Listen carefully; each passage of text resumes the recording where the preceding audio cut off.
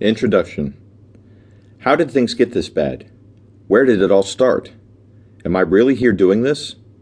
Where I am is on the ground in a carefully constructed sniper's hide that is built to not only conceal me from eyesight, but also from heat signature. I'm overlooking a meeting in a small town in West Virginia. Local gun owners have gone to the streets to protest a recent move by the President of the United States to ban all assault rifles. The list of firearms included as an assault rifle is staggering. Gun owners and enthusiasts see the right to bear arms as sacrosanct. Liberals and anti-gun groups laud the president's decision and decree that our streets will somehow be safer with all law-abiding citizens disarmed. This is a flawed logic, to say the least. The President of the United States, in a bold move, had decided to involve the UN rather than to task U.S. military units to make the gun grab. I'm watching history unfold through a night force scope.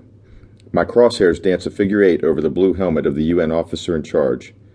He's demanding the surrender of all firearms to the UN troops. Molan Labe, I hear in my head, as I picture myself and the others standing at the hot gates facing the Persian military machine. Molan Labe. The townsfolk waver and then scream obscenities at the foreign troops. I can see the UN troops looking at one another, clearly worried at their predicament. The guy in charge draws a pistol from his holster and aims it at the crowd.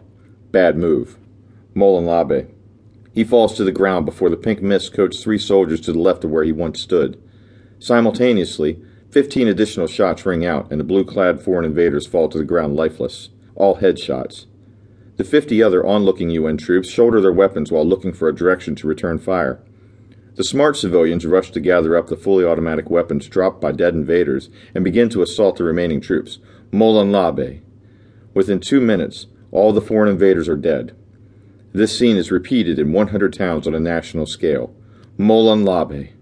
The revolution has begun.